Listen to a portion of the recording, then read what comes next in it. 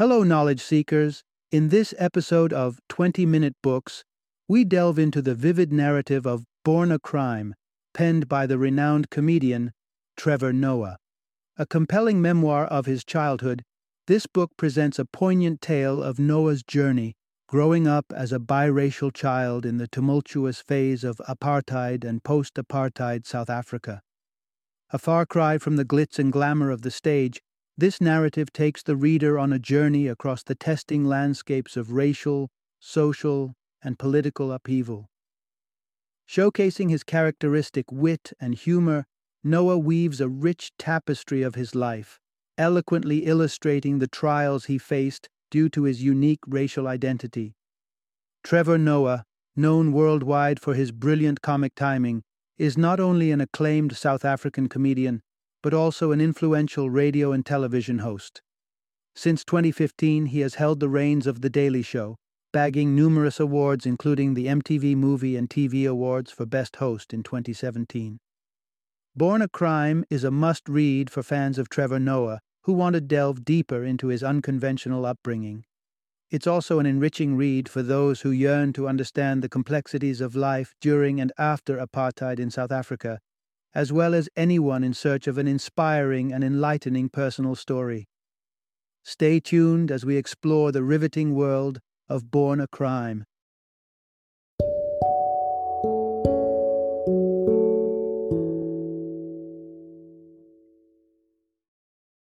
Born a Crime: Stories from a South African Childhood. Introduction. Delve into the extraordinary life of Trevor Noah and the tumultuous world he was born into. When it was announced that Jon Stewart, the longtime host of Comedy Central's Daily Show, was stepping down, few could have predicted that his replacement would be a youthful comedian from South Africa. Yet, in a twist of events, Trevor Noah took the reins in September 2015. However, this unanticipated career leap was not the first astonishing episode in Noah's life. Born during the apartheid era in South Africa, to a white father and a black mother, Noah's existence was itself a marvel. Mixed-race children were an uncommon sight in a nation grappling with ingrained, systemic racism. As you journey through the narrative of Noah's life, you will witness his growth and, in tandem, grasp the bizarre, brutal, and unequal nature of living in a society where racism is not just prevalent, but institutionalized. Through the course of this chapter, you will discover why Noah's very existence was considered a criminal act, how language and sweets became Noah's tools for navigating racial dynamics in South Africa, and why a historical figure like Hitler led to unexpected issues for Noah. Part 1. Trevor Noah's birth in apartheid South Africa was considered a criminal act. We all know Trevor Noah as the renowned comedian and host of The Daily Show. However, what might be less known is the incredible story of his birth and childhood. Noah was born into the world of apartheid in South Africa. Apartheid, a system of racial segregation in place from 1948 to 1991, traces its origins to 1652, when Dutch traders enslaved the indigenous people after they settled on the Cape of Good Hope. When the British gained control in the mid-1800s, the Dutch settlers, now referred to as Afrikaners, moved inland and cultivated their distinct culture. When the British departed, the Afrikaners took charge and developed a complex legal system and surveillance apparatus, extending over 3,000 pages to suppress the black population. One of these laws made interracial relationships a punishable offense. This regulation was philosophically significant for preserving the racist foundation of the system. If races mixed sexually, it would threaten the racist notion of the unnaturalness of racial intermingling. In simple terms, it would threaten racism and a racist system like apartheid. Violators faced imprisonment, men for up to 5 years and women for up to 4. However, in reality, black men were frequently charged with rape, if involved sexually with white women. The offense was so significant to the government that special police units were designated to spy on potential illegal sexual activities. And so, on February 20th, 1984, amidst this turmoil, Noah was born. His mother was black and his father was white. They both risked imprisonment by bringing a child into the world as Noah was literally the living proof of a crime. Part 2. The striking contrasts between Noah's parents were more profound than their racial backgrounds. It's often said that opposites attract, and if we take a closer look at Noah's parents, this axiom appears to hold true. The differences between them were truly stark. Noah's father, Robert, of Swiss-German ancestry, relocated to South Africa in the late 1970s. He was a reserved and introverted individual who couldn't comprehend the entrenched racism of the country. He later pioneered one of Johannesburg's first racially integrated restaurants. However, due to the strictures of apartheid, Noah could only occasionally visit his father. By the time Noah turned 13, the pair lost touch. It was not a reflection of Robert's indifference towards his son. When Noah, at 24, finally managed to visit, he discovered that Robert had been carefully collecting newspaper cuttings about Noah's career and compiled them into a scrapbook. In stark contrast, Patricia Nombuyiselo Noah, Noah's mother, was a spirited, ambitious, and determined woman. She endured a challenging upbringing marked by poverty and rejection from her father. As a young girl, she was abandoned by her father and left in her aunt's care in Transkei, home to the Xhosa tribe. There, she shared a tiny hut with 14 other abandoned relatives, and they often had to steal from animal troughs to fend off hunger. Despite these harsh beginnings, Patricia remained steadfast in her determination to succeed. She was fortunate enough to learn English from a white missionary and soon secured a job at a local sewing factory. The job was tough, and the earnings barely sufficient for subsistence. But by the time she turned 21, she moved back to Soweto, her parents' township, and took up a position as a humble corporate secretary. Patricia was also a devoted Christian, ensuring she attended 3 different churches each Sunday, one black, one white, and one racially mixed. At 22, she made the audacious move to Johannesburg, notwithstanding the legal restrictions on black residency. Her willpower was unyielding. She navigated the city with the guidance of local sex workers and often had to resort to hiding and sleeping in public restrooms. Part 3. Noah's mother strove relentlessly for his well-being, despite his pesky tendencies, making life challenging for both of them. Noah's life resembled his mother's childhood as he experienced the same trials of poverty.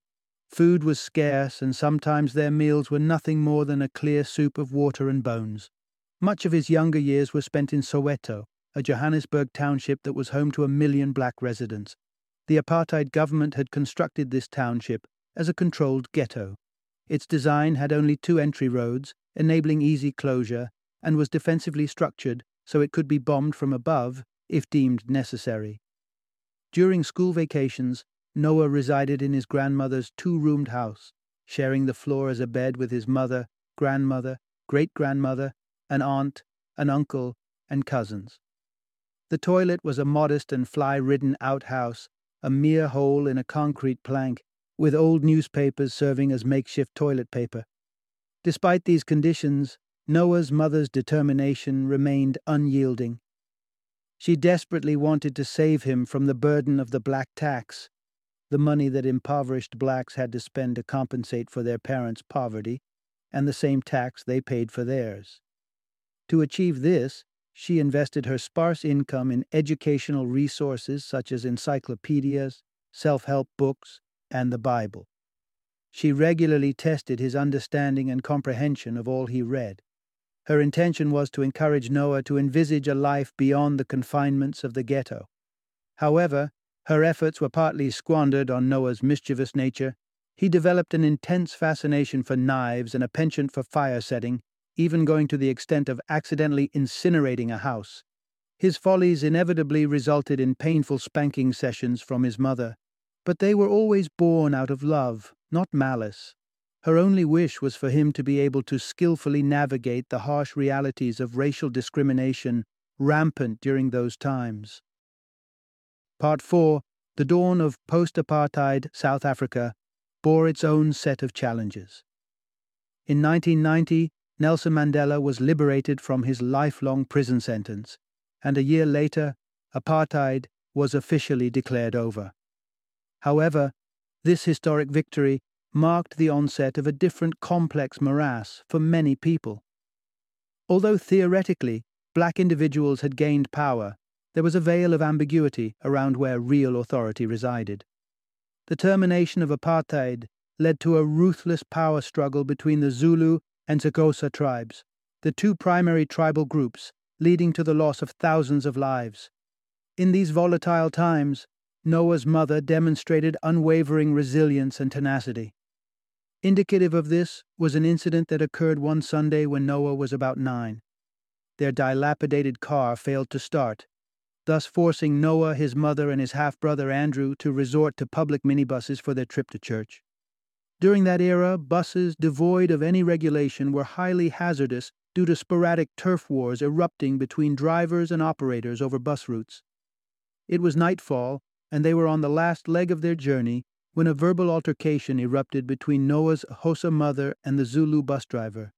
The disagreement escalated, and the driver vowed to teach her a lesson. He accelerated, leaving them no chance to alight. However, Noah's mother showcased swift dynamism in this perilous situation. As the minibus decelerated at an intersection, she forced the doors open, shoved Noah out, and quickly jumped out herself, cradling Andrew protectively as they tumbled onto the street. From there they sprinted with all their might until they reached the safety of their home. Post-apartheid South Africa posed its unique challenges for Noah as well. He navigated these trials by harnessing his linguistic abilities. The nation had declared 11 official languages, and Noah endeavored to master several. His linguistic proficiency served him well on several occasions.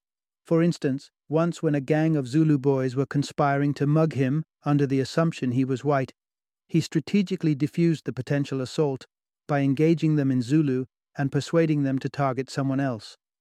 They were taken aback by his fluency in their language and left him unharmed, assuming he was from their tribe.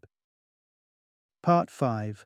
Colored was Noah's official designation, but he identified as black. Designated as colored during apartheid, an official term referring to individuals who were neither entirely black nor exclusively white, Noah grappled with a unique set of identity issues. Where did he truly fit in? This predicament was accentuated by the cessation of apartheid. Under the apartheid regime, colored individuals were informed that they could ascend to whiteness. This meant that they had the potential to be reclassified. Association with whites insinuated the eventual absorption of you and your progeny into the white category. However, in the wake of apartheid's end, blackness was no longer deemed a disadvantage. Colored people were now free to claim their black heritage. But this newfound freedom ignited instances of identity crisis among some. Noah, however, was unmistakably clear about his identification as black. Having grown up amongst his African mother and family members and speaking multiple African languages, he was at ease in his skin. At school, his close-knit group was composed of black peers, and he even requested to be transferred from a white-dominant class into a black one at one point. Yet Noah was fluent in the art of social adaptability, adeptly navigating within different groups without losing himself. This social grace propelled him into the role of the tuck shop guy, slang for a candy shop operator during his high school years. The queues at the tuck shop for sweets post-assembly were notoriously long, but Noah, always the first in line, crafted a profitable scheme. He began taking orders during assembly, buying the confectionery, and delivering them later for a commission. His diverse clientele encompassed a spectrum of backgrounds, enabling him to seamlessly interact with the affluent, the intellectually inclined, and the sports enthusiasts alike. Moreover, these interactions brought along the additional reward of honing his talent for humor. As he shuffled between these diverse groups, he quickly realized that generously doling out laughter was his passport to acceptance. This marked the burgeoning of his career in comedy. Part 6. During Noah's DJ zenith, his companion Hitler incited a problem. Noah's entrepreneurial prowess extended beyond his role as the tuck shop guy.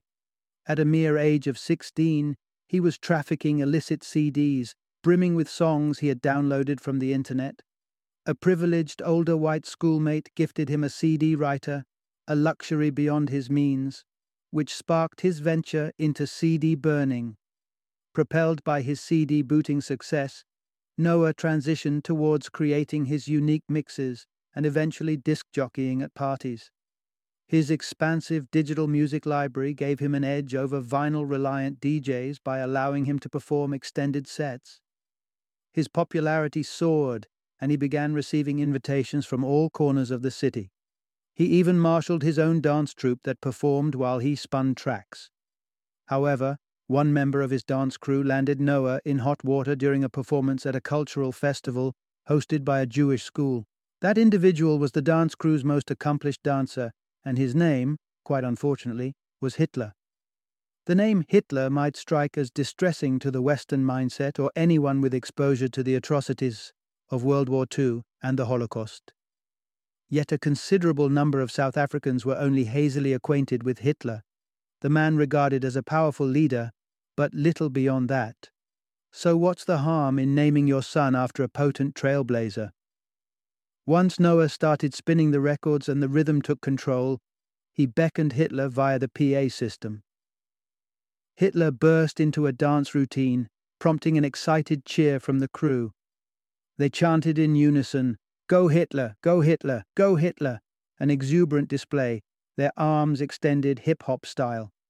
Unsurprisingly, the music was abruptly halted within moments. The air was thick with outrage, yet Noah and his crew were utterly clueless about the cause of the inflamed tempers. This incident was a stark reminder that possessing business acuity is only a fragment of the larger essence needed to navigate the world peaceably. Part 7. Noah's encounters with legal hassles were not few, and he was fortunate to dodge grave repercussions. Being a DJ proved favorable for Noah, but aside from that, black people grappled to secure employment in post-apartheid South Africa. Officially, with the abolishment of apartheid laws, job opportunities were equally accessible to everyone. However, systemic racism stubbornly persisted, creating a barrier for educated and competent blacks keen on employment. Laws notwithstanding, a xenophobic Afrikaner shop owner would still, in all likelihood, hesitate to hire a person of color. Driven to desperation, black people resorted to criminal activities as one of the scarce avenues for earning money. Hustling diligently, irrespective of skin color, yielded financial returns. Admittedly, Noah veered towards criminality as well. He leveraged his earnings from CD sales and DJ gigs to establish a credit and loan enterprise in Alexandra, a black slum in Johannesburg. His foray into this venture was short-lived, however. During a raid of a party, a policeman shot his computer, thereby destroying his digital song collection and terminating his DJ career. Noah's most perilous brush with the law came later, surreptitiously taking a car from his stepfather's garage for a joyride, a car possibly stolen. Considering its mismatched plate registration, he caught the attention of law enforcement. Noah found himself behind bars on suspicion of theft for a week before a judge, bearing in mind Noah's clean record, determined his bail and trial date. Thankfully, his mother managed to arrange his bail and hire a lawyer. The jail stint provided a harsh insight into the lopsided judicial system. In prison, he met a bulky, intimidating black man who was incarcerated for shoplifting PlayStation games. A mild-mannered individual who had an unfortunate inability to communicate in English or raise bail money. This man, although essentially harmless, faced the inevitability of a prison sentence. The odds, Noah realized, were significantly stacked against him and those of his racial demographic. Part 8. Noah's mother grappled with severe domestic violence, almost losing her life to her ex-spouse. As Noah embarked on his journey of self-discovery and carving a niche in the world, his mother, Patricia, was battling her personal demons. These primarily revolved around Abel, a car mechanic she met when Noah was roughly 6 or 7 years old. They married and had 2 children. However, their relationship soon revealed its sinister underpinnings. Underneath his affable exterior, Abel was a violent alcoholic whose Tsonga name Ninjasavani, meaning be afraid, was an unsettlingly accurate representation of his nature. One harrowing night, with Noah's baby half-brother Andrew in the house, Abel savagely beat Patricia in an inebriated state. Patricia lodged a complaint with the police, only to be met with apathy and victim blaming. The law enforcement officials suggested that she should have refrained from angering her husband. Caught in this ruthless cycle of abuse, Patricia was perpetually gripped by the fear that any attempt to escape could lead to Abel murdering her and the children. Observing his mother's distress and the disheartening inertia to her situation proved to be too overwhelming for Noah. The constant exposure to her abuse and her refusal to break free strained their relationship, driving a wedge between them. Post-completion of his schooling, Noah's detachment grew, leading him to move out. In a surprising turn, Patricia managed to extricate herself from the clutches of her tormentor and went on to remarry. Noah usually received intermittent updates about his family's happenings. He was on a DJ tour in England when he learned of Abel's most monstrous attack. Enraged after spotting Patricia with her new family post a Sunday church visit, Abel shot Patricia twice. Astonishingly, she survived, the bullets missing her vital organs and exiting through her nostril. She was up and about, resuming work within a week. The most shocking part was yet to come. Abel, thanks to a clean record, avoided a prison sentence. His crime was merely penalized with a 3-year probation, a glaring injustice that underscored the persistent issues riddling Noah's South Africa. Final summary. Trevor Noah's experience as a mixed-race individual in South Africa, throughout apartheid and its aftermath, was rife with challenges.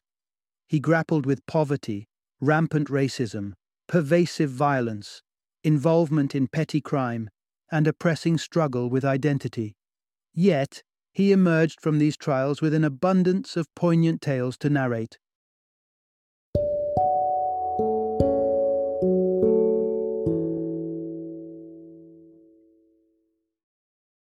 Thank you for joining me today on this journey of learning and discovery as we explored the insights of another thought-provoking book in our growing library of knowledge. If you've enjoyed our time together, please take a moment to follow our podcast, give us a 5-star rating, and share 20-minute books with other knowledge seekers. Your support truly means a lot. Don't forget to join me again in the next episode, where we will delve into another enriching book. Until then, happy reading and happy listening.